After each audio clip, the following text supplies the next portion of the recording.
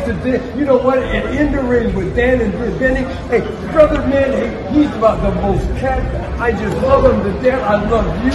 Thanks for having me. Hey, you're the best. I'm telling you, brother. In the Ring with Dan and Benny. Yeah. We love you. Thank you so much. Mwah. Oh, yeah.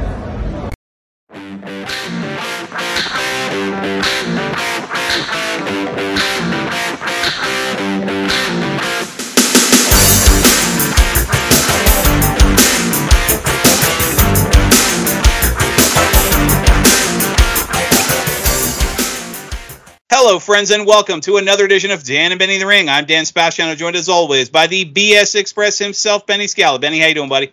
Dan, today was a great day because it was President's Day. And that was great because we didn't get any mail today, which means I didn't get any mail from the National Cremation Society. So it was a good day for me. They're trying to sell you that plot now that they heard you retired, huh? You know, Benny, we've had a lot of good guests recently. And we've got some good guests on the line with us tonight. We got a panel show, actually. We have two gentlemen joining us. Very special guests tonight. Former WWF referee, co-founder of International Championship Wrestling, and I recently discovered master of the Broccoli Rob sandwich, Mr. Mario Savoldi. Mario, thank you for being here. Oh, my pleasure, guys. My pleasure. And joining us on the line with Mario is longtime professional wrestling commentator Brian Webster. Brian, Thanks for joining us. Welcome to Dan and Benny in the Ring. Well, thank you very much for having both Mario and I. Really look forward to talking some classic wrestling. Our kind of stuff. So, before we get to the main event, I just wanted to do some prelim stuff and wanted to chat a little bit about the patriarch of the Savoldi family, Angelo. And, you know, I started watching in 1968. I believe he was on the very first show I ever saw. I guess I'm going to try to figure some quick math. I guess he would have been about 54 then. Still going strong, but kind of winding down, towards the end of his career. And I'll be 68 in June. So that's my memory of him. And I imagine most of the younger fans probably have no memory of him. But, Mario, as you know, I did that story, which I was privileged and proud to write for Pro Wrestling Stories about the history of your dad. What a lot of people don't know is that he was a junior heavyweight legend. He won the NWA World's Junior Heavyweight Championship 5 different times. And back in the 50s and 60s, that was a very, very prestigious title. And I believe some of the people I know one of the big rivalries he had was with Danny Hodge, but I think he got a couple of his title wins over, if I'm not mistaken, Hiro Matsuda, Dory Funk, and I'm not sure if maybe Danny Hodge. But is there anything else you can tell us about your dad's career? He really did have a great career. Well, you know, my dad he started wrestling in the 30s, and he would go town to town, Detroit. I mean, in those days, it wasn't like today. You hopped on the plane and, you have a cocktail and you land and you go to work. They get in the car and they drove for 8, 10, 12 hours to get to the town, work, get back in the car and drive to the next town. He was just will always be my idol, always my special guy. But he was just a hard worker, and he made a lot of friends, and through that, it really helped me with getting into the business. He was just something special. I believe at one point, wasn't he the world's oldest living wrestler? Yes. He almost made it to 100, correct? Right, yeah. It was, like we would go someplace because we did a lot of the events where they would recognize him and put him into these special organizations. And they would say to him, the 99-year-old, the oldest living champion in professional wrestling. And he's 99. And my father would say, whoa, 99 and a half. Don't forget the half. He said, it took a long time to get these 6 months. And when he passed away, he was just like 2 months shy, 3 months shy of 100. And I saw a couple of his not really promos, but when he chatted, and even well into his 90s, he seemed like he was sharp as a tack. Oh yeah, I'm sure you guys know John Pantozzi. Yes. Every Sunday, every Sunday morning, John Pantozzi would call my father, and they would talk for like half hour, 45 minutes. And every Sunday night, he would get his phone call from Danny Hodge, and they would talk for another half hour, 45 minutes. This was every week. He was really on the ball. He knew what he was doing. So there was no real life heat between him and Danny Hodge. They were friends. Oh yeah. I mean, my dad realized what had happened. They were wrestling in Oklahoma City, and was for the championship. And they had wrestled 2 weeks before in Tulsa, and my dad had beaten Danny so bad that they couldn't continue the match, that they had to stop the match. And Danny Hodge swore he was going to get even in Oklahoma City. And, going back in those days, they put in there I think 14,000 people at $3 and $4 a piece. I mean, you're going back in the 50s now. That's some big money. And my dad said they were working, and he said he locked up with Danny, and he said to Danny, he said, for some reason, he said, I can't stop sweating. And Danny said, it's blood. And he had cut my dad. Danny's father jumped in the ring, and he had cut my father from the top of his neck straight across his back, from the left of his neck to the right of his thigh. And he got 240 stitches, something like that. Got out of the hospital, jumped in the car he had, and drove back home to Parsippany, New Jersey. And he wrestled a week later, probably. No, he didn't. He was out for a while. That was kind of the point where he decided that was probably going to be it for him. He was getting up in age at that point. And so he always had a great relationship with Vince McMahon Sr. and Jr. He always had a great relationship. But my dad goes back to working for Jess McMahon with Vince McMahon. My dad, when he just started, him and Vince Sr. would go out and put the posters up before going to the show. And then Vince would work the box office, and my dad would wrestle. And that's how my dad really got into the business, through Toots Month. Didn't your dad, it's been a while since I did the research, but I believe your dad actually wrestled Buddy Rogers before he was even Buddy Rogers. Yeah, he wrestled him in Newark, New Jersey. Trenton, New Jersey. But he was Herman Rohde then, right? Yep. Okay. Yeah, he wrestled him in Trenton, New Jersey. There was some. It kind of, it's disappointing sometimes. I really stayed away from it. And Benny, I promised you. I said whenever I do it, I will promise you I'll give you the first one. But I stayed away from all of this because there was so much baloney out there. I mean, you always hear about the bad things that the guys. Most people. I am fortunate enough that almost every superstar that ever wrestled, I've either had coffee with, ate with, driven in the car with, had some relationship with every single one of them. And I'm going from Buddy Rogers to Hulk Hogan to whoever you want in between, and especially Bruno.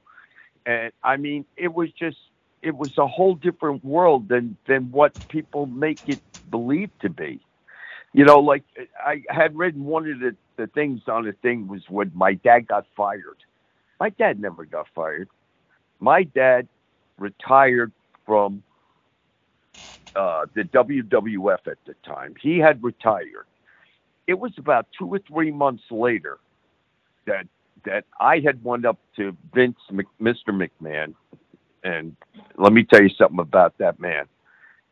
besides my dad, that man was and always will be my idol. He was just the sharpest guy you ever want to meet. I mean, he was. There can't be wrestling, or there can't be a WWF or E or G, whatever they want to call it, without a McMahon. I mean, they really are wrestling. And I went up to him and I just said, look, I have an opportunity to go on my own. I just wanted to come and tell you, we were in Hamburg at TV before the show, and it was in the morning. And I said, I just wanted to tell you, I don't think I should be here. And he just wished me well, wished me luck. And I went on, and my dad came later. At that time, we started the ICW. We had some, I don't want to mention any names, but we had some backers that were not, they wouldn't make the top 10 in the United States, let's put it that way. But they were good backers, and they helped us get it off the ground. And it just rolled. It was like it took off like crazy. I mean, we started out with Service Electra in Allentown, and I met with some people, and next thing I know, I had an appointment with Sports Channel in New York, and we landed Sports Channel New York. Then we got Sports Channel Massachusetts. Then we got ABC in Maine, and before we knew it, Brian, I'm might be mistaken, but we had 68% of the whole United States. Yeah, you're going back to a time when it was unheard of for a local or a regional promotion to have national television syndication. It's something. You know, to me, the irony is, I'm sorry, Dan, you were going to say, the irony is this, you guys flourished at a time when, you know, most of the territories, the existing territories, were kind of folding up, and Vince McMahon was taking over a lot of things. But, you know, you guys sprung up at that time, and you prospered. Well, you know, I got to give a lot of credit to my dad. And let me tell you why. We were working with everybody. We were working with Bill Watts. We were working with Vern Gagne. We were working with Jim Crockett. We were working with Carlos Colon. We were working with Vince McMahon. He was giving me talent. And again, I have to say the credit doesn't go to anybody but my dad, because all these guys, I mean, if you take Danny Hodge, my dad trained him. Bill Watts, my dad trained him. I mean, he goes back with Vern Gagne. They traveled together. They wrestled together.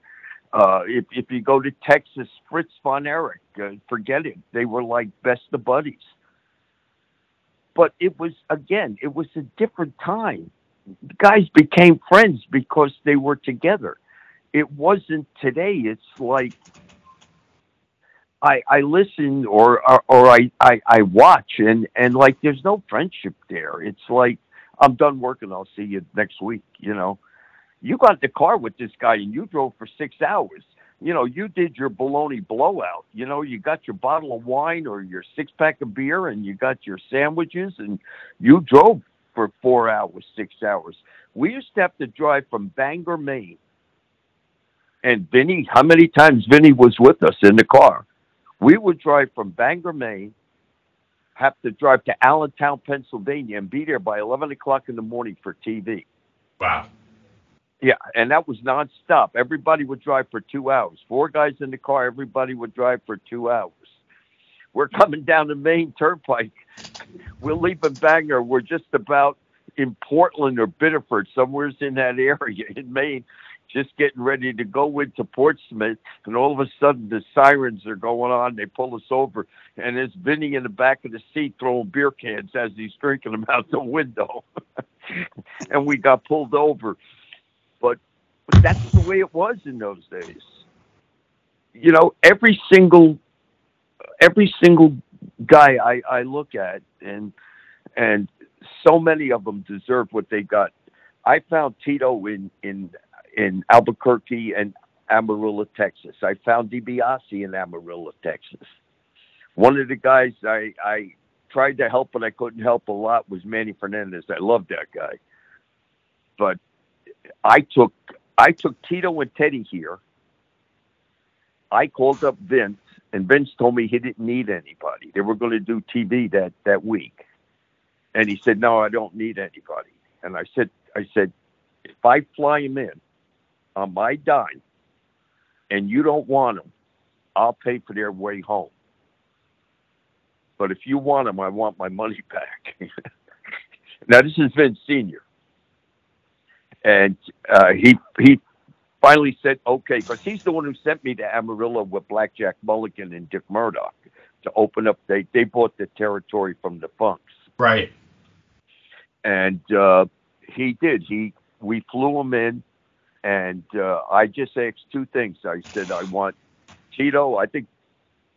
I forget who worked with who. I said, but the two guys I want him to work with was Jose Estrada and Johnny Rodz, because I knew they were the best of the best as far as wrestling, and they can make somebody look like 10 cents or make them look like $1 million.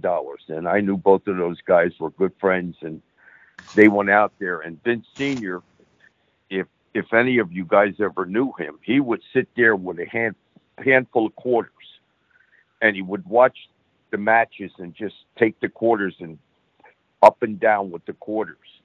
And he got done, and he said, see Phil Zacco get a check for the airlines.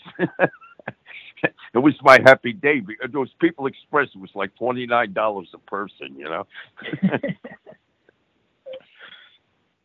You know, let me go back for a second.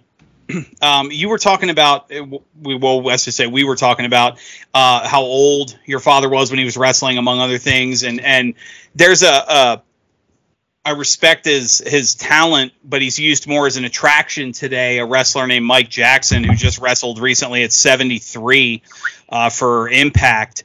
And a question more for you, Brian. Do you have any kind of special commentary? Is it different commentating for a match when you have such a seasoned veteran in the ring, or is it something you don't want to distract from the match by focusing on how old the competitor is? So I would definitely give accolades to the performer, because let's face it, getting into the ring at 73 years old and being able to do some of the things that it takes to perform and entertain inside the wrestling ring, I think that deserves accolades. I would never use it as never insult the performer, never make age an issue, but definitely would give props to the person for the athleticism that they're showing as they wrestle inside the ring. I think it's important to acknowledge that. Mario, you started with your dad, and then continue with you, and also your brothers Tom and Joe are in the business as well. What was their involvement? Well, excuse me. My brother Joe, he became a wrestler. He wanted to get into the business, and of course my dad helped him. And he started with us, and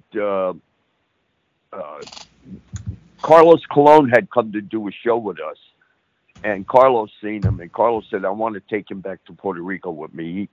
And he put him with, I can't remember the guy's name. Al Perez? Al Perez. New York Rock and Roll Express, right? Yeah, right. No, they were the Rockers. The Rockers, right, I'm sorry. They were the Rockers. They were the New York Rockers, correct? New York Rockers, yes. Okay. And boy, in Puerto Rico, they were like gold. I mean, they hit it off. And then from there, he went to Bill Watts, and then he worked for us for quite a while. And then he just decided he just didn't want to do it anymore. He had all the opportunities. I mean, he was, Ole Anderson said he would take him. I wanted him, but he just turned it down. He didn't want to travel no more. He just didn't like being 7 days on the road. And that's the way it was in those days. You were on the road. I mean, you worked for Bill Watts. You went from Tulsa to Louisiana. I mean, forget about it. You know, you were all over the place.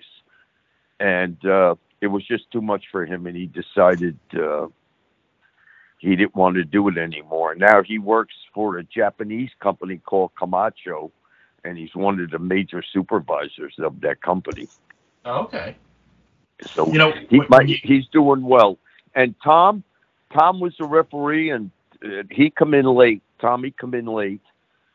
He came in to the ICW, and through a favor through Vince, we got him a New York referee license, and he refereed quite a bit of the WWF, it was still F at that time, I believe.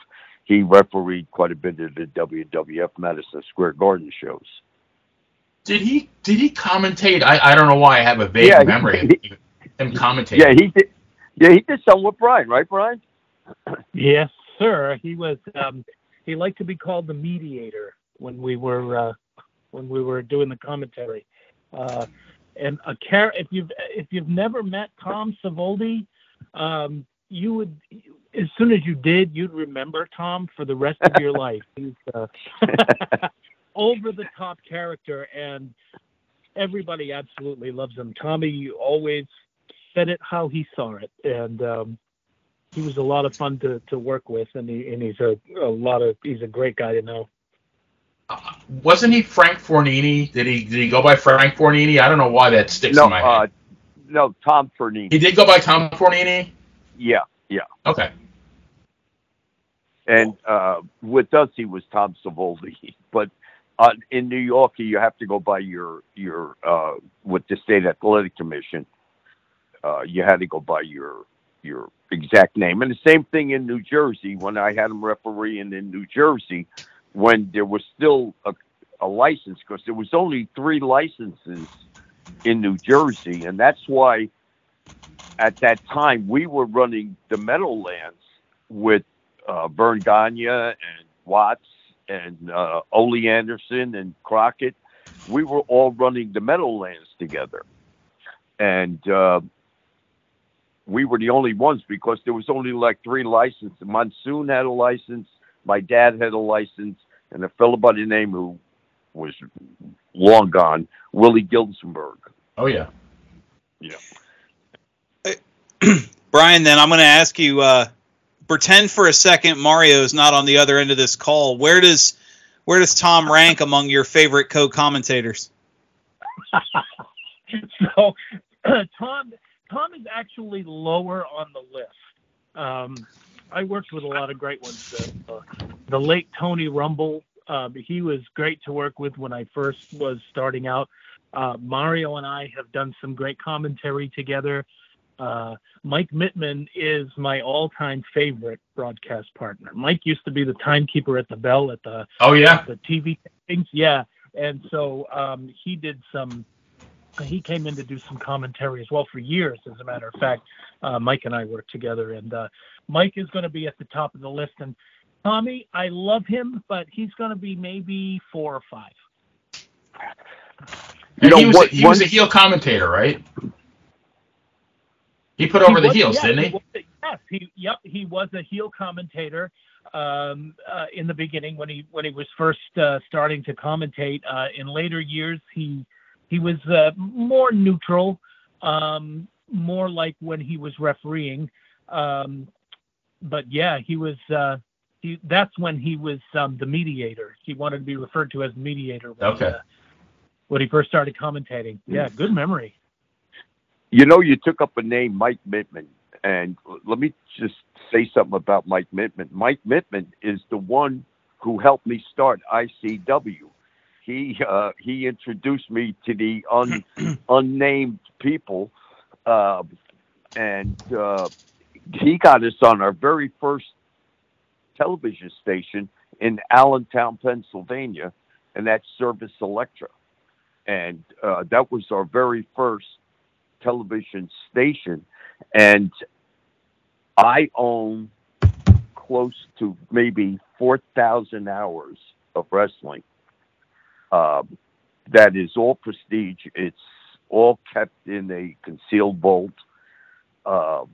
And I have the original tapes that we started with Bruno and Mike Mittman doing the commentating. And that was when David Sammartino just started wrestling. And that's when we started that business.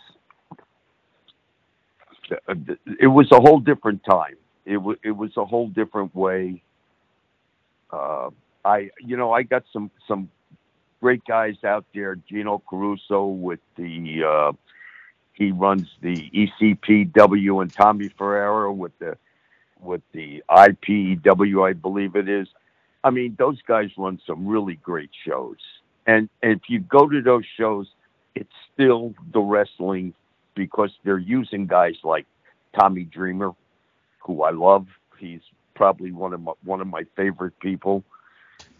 To see them perform and still get the people. I mean, no, they don't do 20,000 people, but you go to a Gino show, he's got his 200-300 people in there. If you go to Tommy's show, he's got 200-300 people, and it shows wrestling the way it was, not the way it is, the way it was. And to me, that's something that I hope never goes away.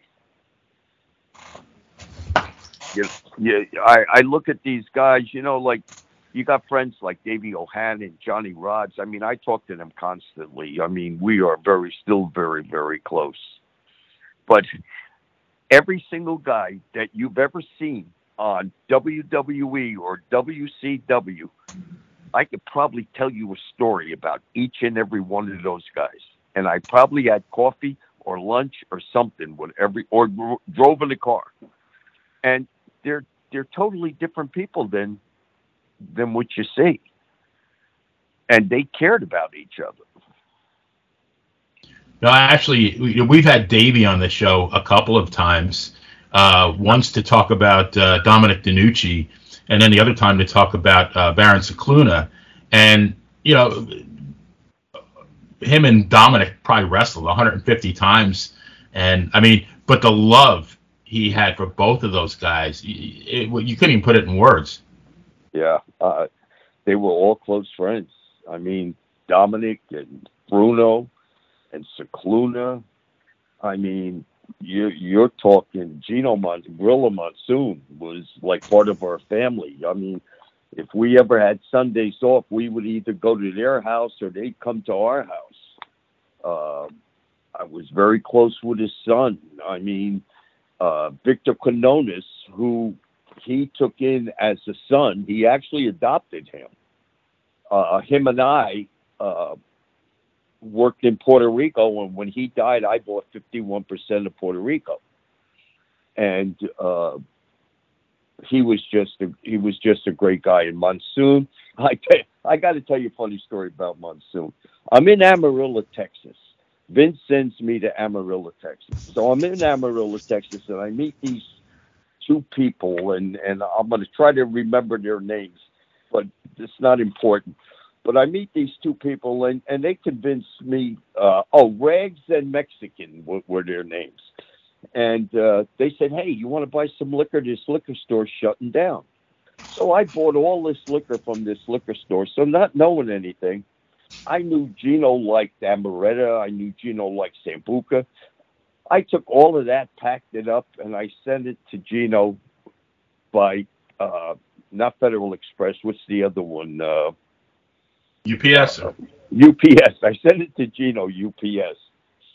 Next thing, I get a call from Gino. He says, you got to tell these guys that I had nothing to do with this. He had the FBI at his house because I sent him like 3 big boxes full of liquor. I didn't know you couldn't send it. I didn't know you couldn't send liquor from state to state. He says, you got to tell him. He says, tell him I had nothing to do with this. They want to lock me the frig up. I love that man. I did. I love that man. It's funny, Benny, you talk about Dominic and Davey and some of the people we've had on recently. Our 100th episode, we had Ken Patera. And anybody who wrestled back then, even in the later stages of back then, they tell the stories, and some, especially some of the ones that are still involved in the business today, and it's an entirely different life.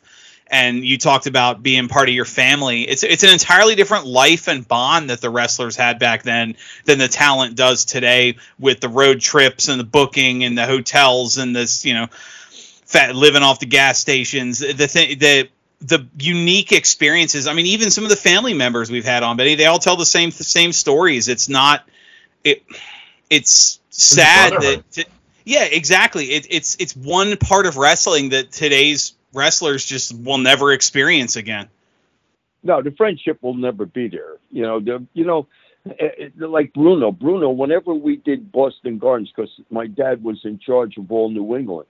Excuse me. So whenever we did Boston Gardens, we would drive from New Jersey and we'd go to Hartford, Connecticut, because that's where Bruno would fly into. We'd pick him up, and the first stop, I'm talking about 9:30, 10 o'clock in the morning, and the first stop would be at this Italian deli. And we'd go in there and get salami sandwiches, provolone, and everything. This is 9:30 in the morning. And now we're driving to Boston from Hartford, eating Italian sandwiches, and they're drinking wine. I'm driving. They're drinking wine and eating Italian sandwiches. But that's the way it was. It was that, you go out of your way to do that. It's not like it anymore. Everybody stayed in the hotel rooms. There was 2-3 guys in the room. Everybody traveled together. If there was a snowstorm, there would be 8 cars following each other down the highway to make sure that everybody is okay to where we were going. I bet you today you couldn't even ask a guy for a quarter. It's a whole different ball game. It sounds like, Mario, you have a book that needs to be written with all these stories. But I wanted to kind of tout ICW because a lot of people, ECW has gone down in history as a major promotion, but I don't think ICW gets the credit it deserves. For the amount of time that you guys were in business. I mean, like you said, you mentioned the cross promoting, but you even you cross promoted with WWC, and if memory serves me correctly, I believe Dory Funk, you guys sponsored that match with him in Cologne, and that was the only time I believe that the title changed hands outside of Puerto Rico. Is that correct? That's correct. And we did the Meadowlands show. I think I mentioned that earlier. We did the Meadowlands show where we took in all the promoters together. And because nobody could get into the Meadowlands, Vince had a lock on it. But we had the license, and we got the Meadowlands. We did that. We did Roosevelt Raceway. I mean, we didn't push ICW. And that was my dad a little bit. We followed his instructions on this. My dad's thought was we get to work with everybody, including Vince. When we went over to Venezuela, I had Rick Martel, I had Dink and Doink, I had Bastion Booger, I had Rick Martel, I had Greg Valentine. They were all working with Vince. He gave me them to take over to Venezuela. When I did the first ever show in what the hell is it? My mind's going. When we did the first show in Saudi Arabia, we were the first ones there. We were there twice before anybody else ever came. And he gave me Mulligan, and he gave me all the big stars, Putski. He gave me them all to take over there. So my dad felt by staying under the wire, if I called Bill Watts, I would get Tito or Teddy or whoever I wanted. If I called Crockett, I could get, when I did Roosevelt Raceway, I got Flair. I mean, we were fortunate enough to be able to, because of my dad's contact, and it's all my dad. It really was all my dad. Because of his contacts and because of what he gave the business, they gave it back to him because most of them, he did something for. When Crockett was in trouble with the NWA, he took the junior heavyweight title there. Him and Leroy McGurk. And I'm going way back. I mean, he helped in so many ways that so many people paid him back. Ole Anderson took the trip to the Philippines with us. He came to when we did the Philippines. We were really the first and only group going out there. We did Venezuela, Philippines, Saudi Arabia, the Bahamas, Bermuda. We were all over the place. And a lot had to do because of my dad, you know, and Mr. McMahon and Vinny, because once Mr. McMahon was gone, when I did the Philippines, or I should say Venezuela, when I did Venezuela, he gave me the Bushwhackers. He gave me everybody. And that was young Vinny. He did that. You know, I see so many things written about him, and him and I were never, let me say, we had a friendship, but we were never like best of friends in any way. He did things I didn't like. I'm sure I did things he didn't like. But one thing I will never forget is the day my dad died, I got a phone call, and it was Vince on the other end of the line crying. And to me, it showed just who he really was. As tough as nails as people might think is, and has, look, if you're in this business, if you're not tough, you can't be in this business. You got to deal with these guys every day. These guys, some of them, you will, the sad part about this business, I'm telling you all the good things. The sad part, there's a lot of assholes. That's the sad part. I mean, but 99% of everybody that I say I dealt with were great. They were all great. And again, my dad, he's the one they respected. Bruiser Brody, one of my favorite friends. His wife, I still back and forth with. Curtis, back and forth with Dorothy all the time. I mean, those are friendships you can't, the hearts. The hearts. I mean, my dad and his father was like, forget about it. When we went to the Cauliflower Club, you needed a crowbar to take them two guys apart.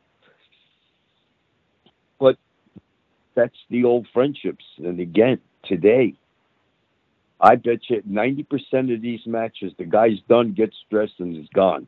Catches a plane somewhere. Yep. Brian, I wanted to ask you, how did you get involved in wrestling? What was your path to professional wrestling? So I loved it as a kid. I can remember being as young as 8 or 9 years old, and the matches used to come to Boston once a month.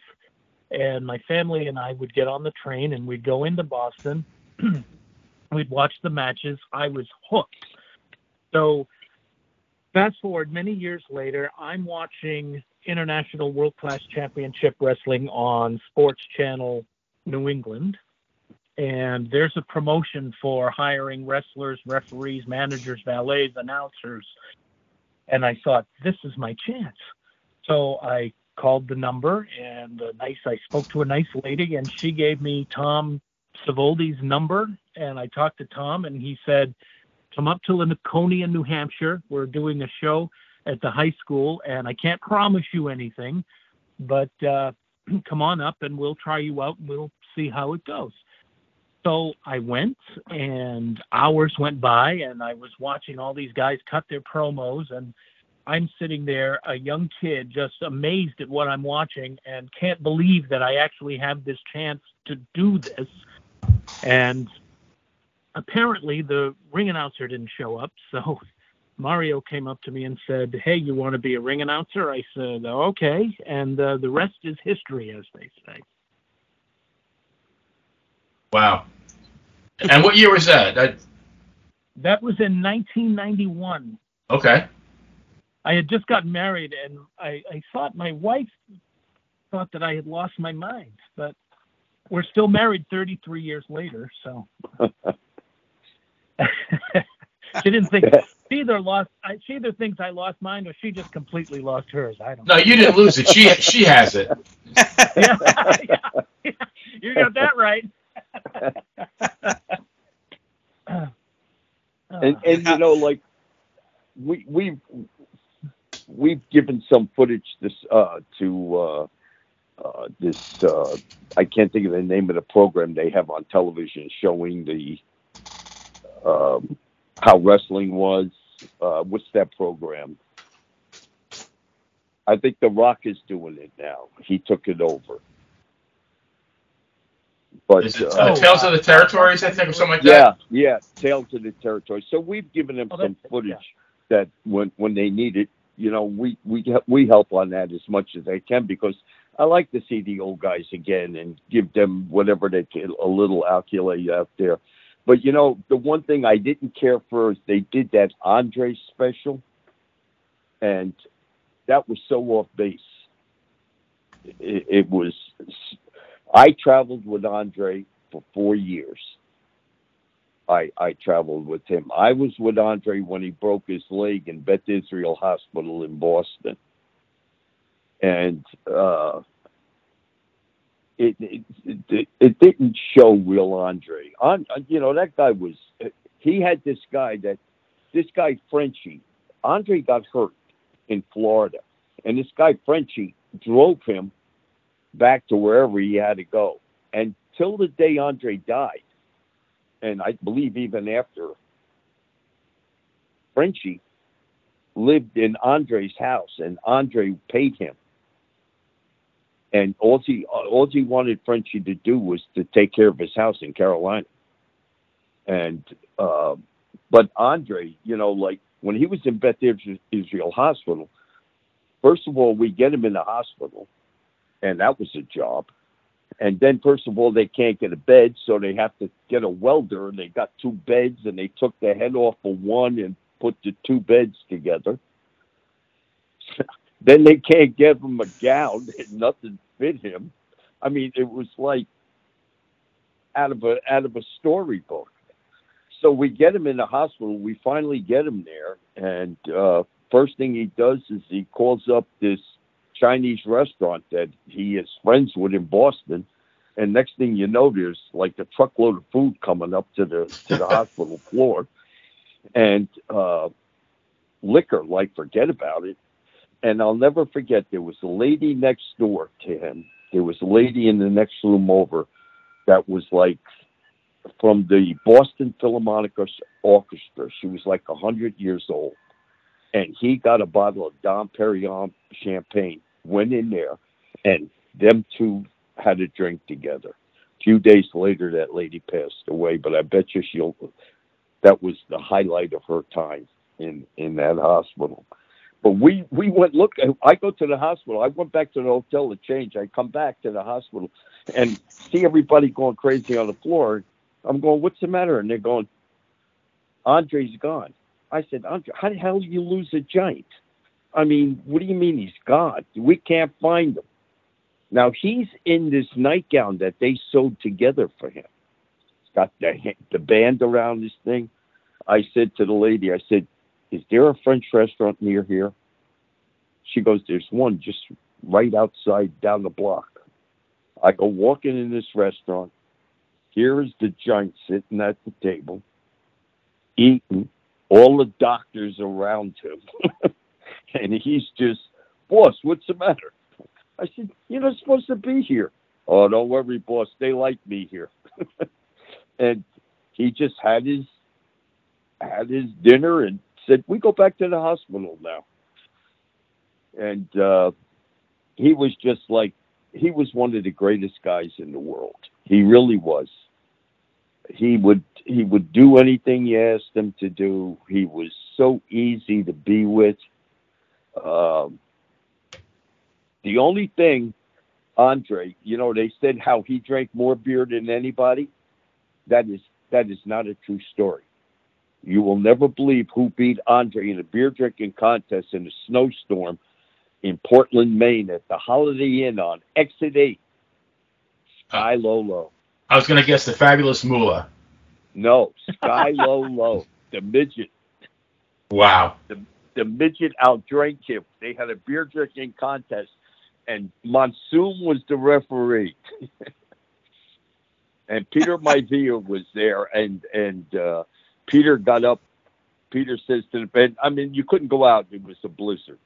Peter says, and they had a band in the hotel, and Peter goes, I want to sing Tiny Bubbles. And there was a bunch of motorcycle guys sitting there, and they told him, why don't you just shut up and sit down? And Peter goes, oh, brother, don't do that. Let me buy you a drink. I just want to sing Tiny Bubbles. Now, Peter's gone. He's over the hill to start with. He gets up on the stage and he starts singing Tiny Bubbles. And the one guy from the motorcycle got up with his glass of beer and threw the beer on Peter. Oh, no. Well, that motorcycle guy ended up in the pool outside because he went right through the window of the hotel. And Peter just kept on singing. He just kept on singing his song. But again, in that hotel that night was Bruno, Monsoon. I mean, everybody was there. Ho and Dean Ho and Tony Guerrier. I mean, once that started, it was like these guys were surrounded. I mean, there was no place for these guys to go. You know, we started the show. We said we had some preliminary questions before we got to the main event. So as we head towards the end of the show, let's get to the main event. Can you please tell our listeners about Ultimate Classic Wrestling? Brian, I'm going to let you do that. So, Ultimate Classic Wrestling is hundreds upon hundreds of hours of classic wrestling. Not just ICW, not just IWCCW, but world-class championship wrestling. There's Global Wrestling Federation, the American Wrestling Association, Pro Wrestling USA, Wild West Wrestling, the USWA, plus the NWA and territories too, like Georgia, Mid-South, Florida, Memphis, California, Detroit. All of these hotbeds of wrestling across the United States, all classic wrestling. Name the wrestler, and there is probably footage out there. And not just footage, guys, but these are full-length shows. And I think this is what helps Ultimate Classic Wrestling be set apart from some of the other offerings that are out there. These are full-length shows you watch from start to finish. You can relive those angles. You can see things that you've never seen before, and you just be like, oh, wow, or I remember that, or, oh, geez, I didn't know he worked for this organization. Classic and fun and entertaining, and all free to watch on Roku and Amazon Fire TV. And you know, one thing, too, we are also on In Demand. We do an In Demand show once a month. We've been doing it for the last several years. And it's called Mega Moments in Wrestling. I'm sorry, Wrestling Icons is for In Demand. Wrestling Icons, and it's on your television now, on your pay-per-view. So I've been a subscriber to Savmar for years. It sounds like you're taking Savmar and you're like upping it to a whole new level as far as the content. Well, Exactly. There's a guy named Daniel, and you've spoken to him. Is that Mr. Archambault? Yeah, he drives me crazy, but he has taken this to a whole new level. He actually took me out of so-called retirement, and I took Brian out of so-called retirement, and he got us so interested again. And he's just he's a magician. He's a magician. What he does with the footage, and he's a real wrestling guy. I mean, you talk to him, you're talking. You know, it's going to take you back to the 80s, the 90s, the early 2000s. You know, it's a whole different world. And we want to show to people that this is the way it really was. You know, it's an angle was an angle. An angle didn't happen on Monday, and you seen the show on Wednesday. An angle went for a month. You know, they built it and built it and built it. And if I could just talk about angle for a moment, if I may. One of the biggest angles in the world of international world-class championship wrestling was who's the greatest intercontinental champion of all time? Is it the Honky Tonk Man, or is it Ravishing Rick Rude? And for weeks there would be promos, and there would be viewer vote-ins, and there would be interviews.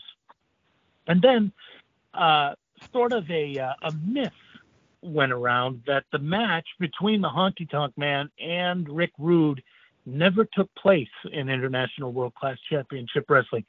Nothing could be further from the truth. It happened in June of '91, and this match is going to be part of Ultimate Classic Wrestling.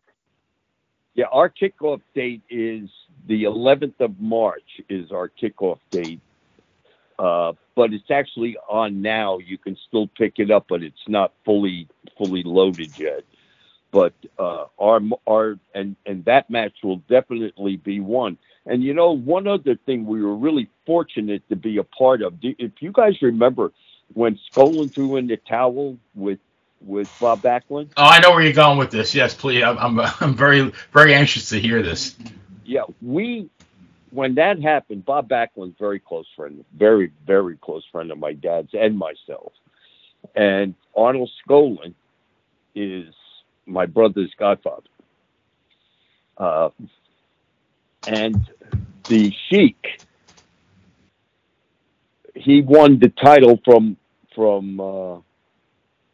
Backlund, from Backlund, and but then was told he was given like a month notice. You know, like he won the title, and next time around he lost it. It was all over. Well, he lost the Hulk Garden, yeah. Mm-hmm. Right. So I got Bob Backlund, and I got the Sheik, and we did a TV program with Bob. I know this is a promo. We're going to be showing it. We did a TV program with Bob Backlund. We're interviewing him, and we're telling him that whether you knew it or not, Skolin intentionally threw the towel and he got paid. Oh. Well, Bob goes crazy and wrecks the whole set, but we have the Sheik coming on. And we took that, and Brian, how long did we took that every place. We took that to Florida, every place. Yeah. We got a lot of mileage out of that one for sure. But we're going to be showing that also on. I mean, there's some great stuff there, and then again, there's the stuff we did in Puerto Rico, which people have never seen. The great matches there. I mean, Jeff Jarrett. You just name them, and we had them all in Puerto Rico because we were dealing with WCW at the time, and they were giving us all their talent in Puerto Rico with me and Victor. So how can they get this again? What are the platforms? So right now, free to watch on Roku and on Amazon Fire TV. Throughout 2023, it'll be launching on Google Play, Apple TV, and there will also be a web version that will be forthcoming as well. All right. That sounds great. I mean, for somebody, it sounds like it's a dream come true for an old school wrestling fan because it's all in one place. Exactly. And as I mentioned, it's not just spotlight matches. It's not just specific stars. It's pay-per-view events that have taken place in the past. It's the weekly television shows, specials, interviews. There's some behind-the-scenes stuff that's never been seen before. It's soup to nuts. So, I'm thinking in my mind, so I could watch, I want to watch an angle build from the start. So and you said they're all, whole shows. So you can watch week after week and watch the angle slowly build up till its culmination. Exactly. I like that. We one of the matches I think of right away, you guys all know Little Guido. Yes. Mm-hmm. he comes to do his very first match with me at Kutcher's. We used to run Kutcher's every year for like 4 times a year.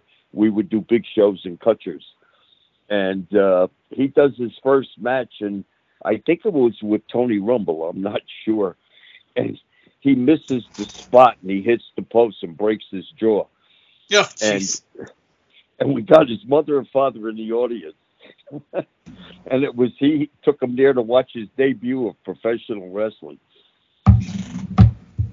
But and I'm sure he told him not to worry before the match. Yeah, right. And those guys are all still close friends. I talk to them constantly. I mean, that's one thing I've learned, from doing this podcast and writing my stories, is that it truly is a brotherhood. And even the guys who you'd watch on TV beat the crap out of each other, they would give a kidney if the other one needed it. Yep. Oh yeah. It was a real brotherhood. I mean, these guys really cared for each other. It was, it was a big thing, and of course, I got Zbyszko right after the Bruno thing, and because we sent him to, my dad got him into Verne Gagne, and because after the fallout he had with Vince, because Larry wanted more money, and Larry was living in my hometown, Parsippany. He had a home here, and he went to Verne Gagne, Minneapolis. Right. But I would take him back for shows, and now I'm going People Express now. We're coming from Maine, and we have a show in Pittsburgh with Dominic. We're coming from Maine. We're going to land in Newark, change passengers, and from Newark, staying on the same plane, going to Pittsburgh. And all of a sudden, 3 Parsippany policemen come on, who I knew. I grew up with these guys. They come on and they lock him up in handcuffs because his wife filed charges against him. About a month later, we're doing a show at Parsippany High School, outdoor show. And it's sold out. And the policemen come over to my dad and they all called him Mario because they knew him from town. They go, Mario, you got to go up there. There's a lady passing out nude pictures of Larry Zbyszko. And it was his wife was out there passing out nude pictures of Larry Zbyszko. Yikes. Mario, let me ask your opinion, because I, as a fan, I always wondered, I mean, he had that huge feud with Bruno that drew like $1 gazillion at Shea Stadium, and at that time, Bob Backlund was the champion. I was absolutely positive that, Larry was going to beat Backlund to be the next champion. What happened there? Well, I think Larry created his own fate here. That was the biggest angle. And I got to tell you, that whole idea was Bruno. Bruno put that all together. It was planned like more than a year in advance. And Bruno would only let it happen the way he wanted it to happen. Like everybody was trying to, I guess in the office, trying to push it, to get to but Bruno just wouldn't let it go. It had to go at the rate he wanted it to go, because he wanted it to be as big as it was. So we do Shea Stadium, and we get done. And I want to go back to that Shea Stadium because that show almost didn't happen. We do Shea Stadium, and the week after we're doing Boston Gardens. So my dad ran Boston Gardens. And Larry, me and my dad are in the office, and Larry comes in and he goes, Angelo, I got to talk to you. So I said, I'll walk out. He said, no, you stay. You could stay.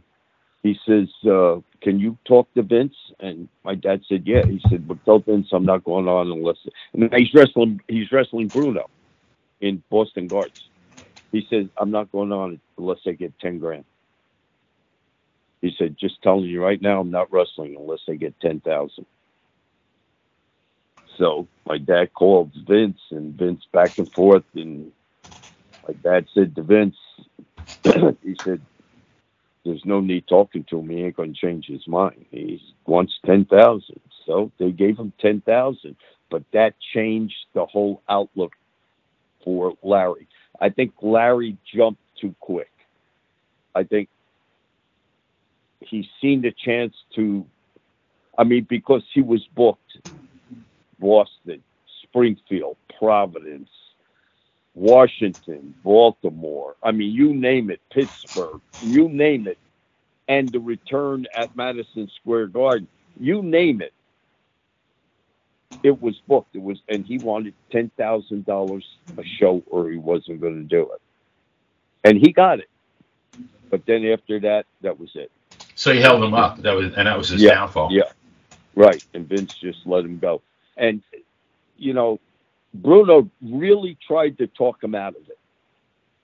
He said to him, "You're going to make $5,000-6,000 tonight. You're not getting." There was you could scalp tickets outside for $300. It was just jammed. The garden was jammed.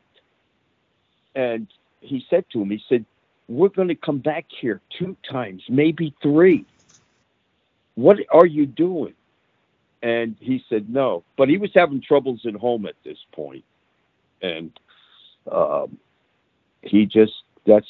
what he did. And that kind of cut his career short with Vince. Because one thing with the old man, if you went up to him and asked him for something, most of the times you maybe won't get the whole thing, but you'd get something.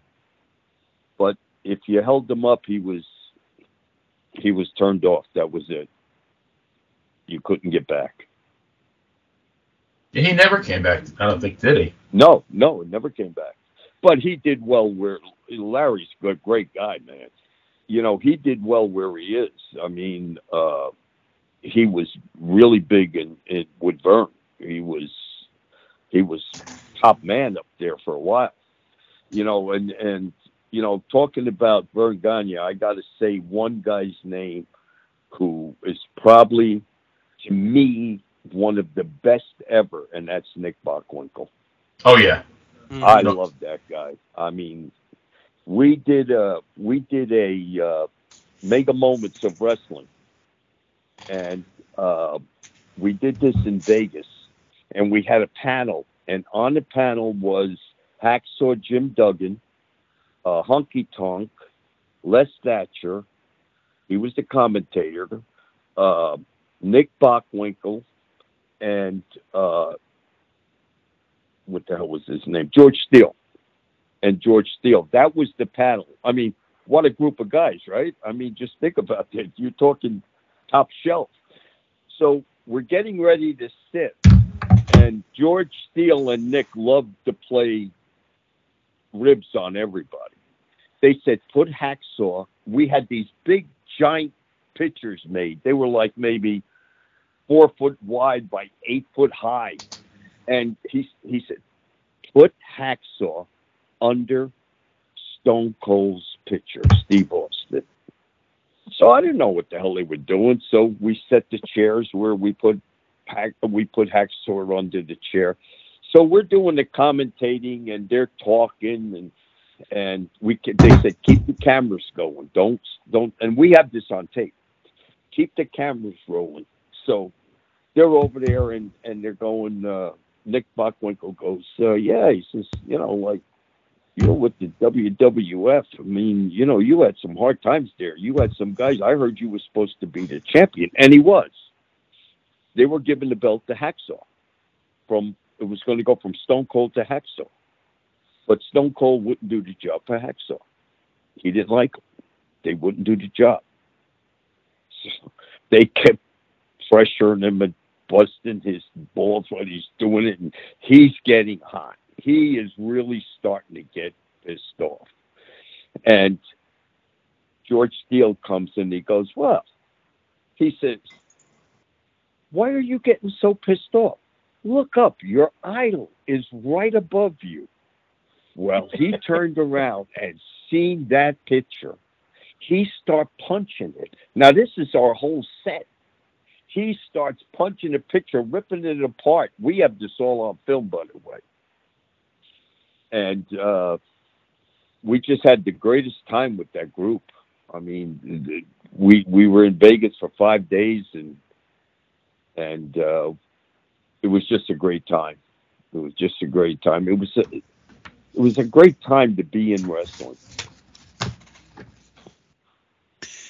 And it's guys like you that keep it alive, and that is so good. That is so good. You guys are a credit to it, because without you guys, most people wouldn't know. They wouldn't know. I mean, you interview Davey O'Hannon, you interview these people, Johnny Rods. I mean, these guys, you know, like there couldn't have been a business without Davey O'Hannon or Johnny Rods. I think if you remember earlier, I told you when I took Tito and Teddy in, you needed somebody to make them look like they were $1 million guys. And let me tell you something. That's what Johnny Rods did. That's what Davey O'Hannon did. That's what Estrada did. Pete Sanchez, S.D. Jones, go down that line.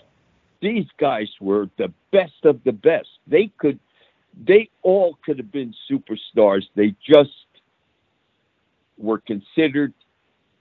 Vince had, but one thing to Vince, I'm going up the subject here. One thing to Vince, when we used to do Madison Square Garden, several times Vince would send me upstairs to go get the pay, to go get the advance.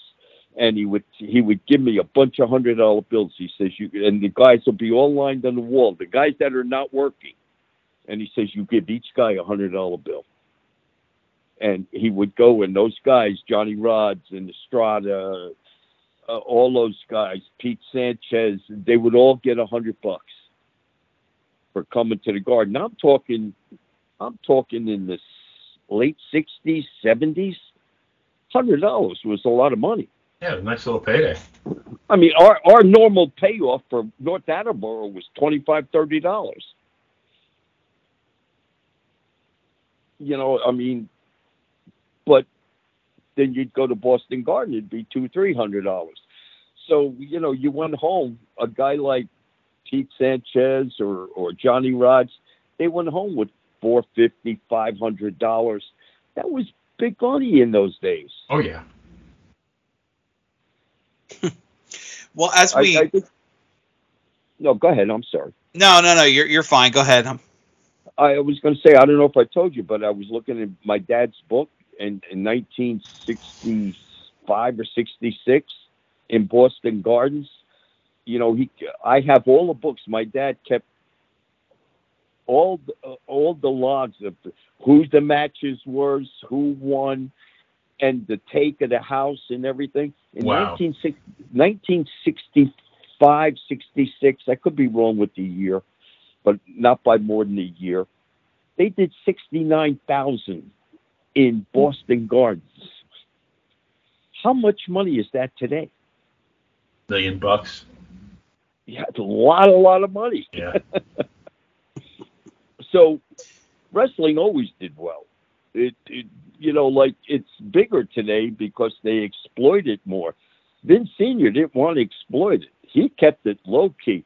I remember Vince telling the reporter, how was the Garden? The Garden was sold out, standing room. Many times they opened the screens downstairs. And he would tell the reporter, and he would give him $50, and he would tell the reporter, we had half a house. And that's what they would print. The reason he didn't want other promoters to see what he was doing, because he was afraid they would try to come into his territory, which Einhart tried. Well, as we wrap up here, gentlemen, final question. We talked about the network, and you've shared a bunch of stories. One, is there any plans for future expansion of content? And two, can fans suggest any content they're hoping you all upload? Well, as far as suggesting the content, they could do that through the Saboldi library. and if we have it, we'll definitely do it that way. As far as expanding, we have several organizations that are looking to join us on this, and they're like the Gino Caruso, the ECPW. We're talking with Tommy on the IPEW. There's several different outlets in several different cities in different states that are looking to maybe jump in.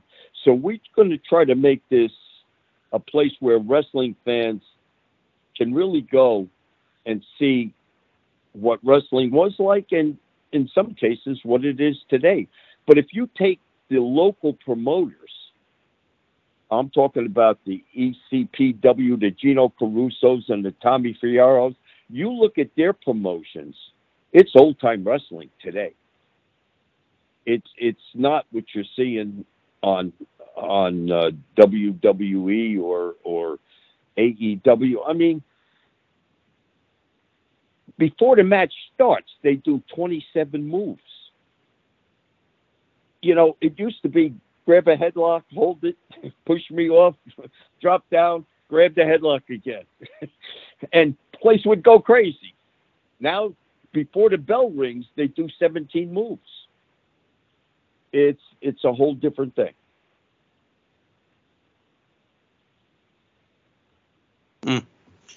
No, you're right about that. Nobody just shoots off and starts anymore. And not to mention, Benny, how many matches, we've watched some of the current product for the nature of the show. And like he just said, how many matches? There's 10 minutes of fighting outside, including using weapons before the match even starts. Well, I think it was Jim Cornette said he watched a Monday Night Raw, and for the first 2.5 hours of the show, there was, I think, 22 minutes of actual wrestling in the ring. That's crazy. I don't want to call anybody out specifically, but AEW we're recording this on a Tuesday.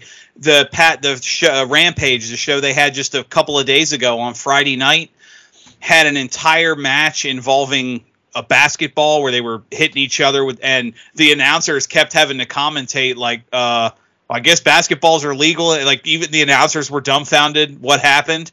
And then the main event ended in a disqualification. And I was cracking up because the announcer's like, we do have rules here. Like sometimes people do get disqualified. And it's like, you had to actually tell the fans watching the show that someone outside the ring attacking one of the wrestlers is against the rules. And because there was a genuine confusion when the ref disqualified somebody. Even though the last 88 times it happened, they didn't get DQ'd. Exactly. Yeah, we got to remind our viewers we actually do have rules sometimes. If you take a guy like Cornette, there's another great guy. I mean, there's a guy that knows wrestling. That guy knows wrestling. He's been through it all. He's been on the bottom and he's been on the top. So he knows what's happening. For him to come out, I read his article. I mean, I can't see how people pay to go see that. I don't get it. I just, in my mind, I can't put it together how this is not what wrestling was supposed to be. The sad part is each match does the same damn thing. Each match. Count the same moves in each match. Do you know that whenever somebody had a finishing move like a Bruno move, you better not even go near there. If you went near there, you'd get slapped to shit in the dressing room. You couldn't go near that move. When Andre was in town, don't use your leg because that was Andre's big finish. Put the leg up, you run into the leg, and it's over. And Hulk Hogan, don't you dare pick it up for a big slam. The bear hug, you couldn't touch the bear hug. Each guy had a move, and everybody respected that. Today, you watch the first match, you watch the last match and you're not sure if the first match was first or the last match was last, because they were all the same. They were all identical. And it's a damn shame. It's a damn shame to the wrestling profession, but it's also a damn shame to the paying customer, because in reality, I think they went there for more than that basketball game. I'm sure they didn't. If they wanted to go to a basketball game, they would have went to a basketball game. Well, I'm not really sure though, Mario, because I did a post on Facebook and I used an analogy. I said, I grew up with the filet mignon of wrestling. I had the Brunos and the superstar Billy Grahams and the Ken Pateras and the Ivan Koloffs, and I liken it. That was filet mignon. What we see on Monday night is Alpo. But I mean, if you've grown up and been fed Alpo your whole life, you probably think Alpo's not too bad. I guess it's the fact that we lived through the filet mignon era, that we can say, well, this stuff's a bunch of shit, as opposed to the younger fans who know nothing else. To them, it's okay, I guess. Oh, I agree with you there. I agree with you. It's the way they were brought up on it, and the sad part is, it's going to come down. It's going to bust. And for a while there, wrestling got real bad there. And it's getting to the thing is that if you watch any show, you're watching the same show, different people, but you're watching the same thing. It used to be WCW had their whole thing going. Vince had his stuff, but but again, television destroyed it, because if you were with Crockett, you only seen that program in that area. If you were with Byrne, you only seen it in Minneapolis. If you were with LaBelle, you only seen it in California. If you were with the Funks, you only seen it in Texas. Now, what you see every place. So you are seeing basically the same thing over and over again. I mean, is there a difference between any of the groups? I haven't watched them, and I don't watch them. But is there a difference? I don't know. I mean, you guys watch it. Is there a difference between what they do? I don't watch it, Mario. I can't. Oh, yeah. Well, you're like me, then. Oh, I got better things to do on Monday night. Well, I hope people will just take Amen. a look at our station. I really do, because I think you're going to see what it used to be like. And the good thing is that, fortunately, we got to work with every major station, and the way it used to be is we would give them our tapes and they would show our tapes. We would take their tapes. The one thing I did do is I was very fortunate. My dad taught me very early was most of these territories, when they filmed the matches, they would take those tapes, send them out, and when the tapes came back, they would use them for the next week. I kept every single week. Every single week we have. It's all cataloged. And like I said, there's close to, and we got tapes from AEW. We gave them our tapes. Ole gave us tapes. Anderson gave us tapes. Cologne gave us, everybody. And we have those, and we kept them in prestige. When I went to Puerto Rico, they had no tapes. I said, "What about your Volt? What about?" Well, we keep them for like 6 months, and then we reuse them. And like I know Ben Brown, who's a good friend of mine from WWE. He asked me. He said, "Do you know? Is there anybody who has the tapes from Albuquerque?" Because at one point when we did Amarillo, Albuquerque was part of that territory. And I said, they destroyed every week. They would destroy the tapes. They wouldn't keep them. I tried to talk them out of it, but they wouldn't keep them. Because at that time, a 3/4 tape cost like $3. They didn't want to keep the $3. They'd rather use the tape. And that's why WWE, the only reason WWE has so much content well, they bought a lot. You know, they made us a hell of an offer, and we refused it. But they bought a lot. But they were very fortunate because when television just started in Chicago, they kept those tapes. So they were able to get the tape. But they're not showing any of that. And I was really surprised with that they're not showing that black and white that they have. I have maybe 30, 40 hours of black and white. The Gorgeous George stuff, my dad. But they're loaded with it. And I'm just surprised that they haven't, or maybe they do offer it on their pay. I don't know. Well, gentlemen, we appreciate all the time. I know, we seems like every week we say we could keep talking and hear so many more stories and still not scratch the surface of everything you've got to say. But as we wrap up, Brian, I'll start with you. And any final thoughts? So first off, thank you very much for having us. Ultimate Classic Wrestling has been a major, major undertaking. I am very proud to be out of retirement, as Mario mentioned. And like you guys, I could sit here for hours and listen to the stories and talk about the experiences. I'm looking forward to sitting down and watching Ultimate Classic Wrestling and all of the great leagues and just reliving those memories. And I hope everybody that is a true wrestling fan, especially of the classics, will tune into it too and really enjoy it. Well said. Mario, any final thoughts?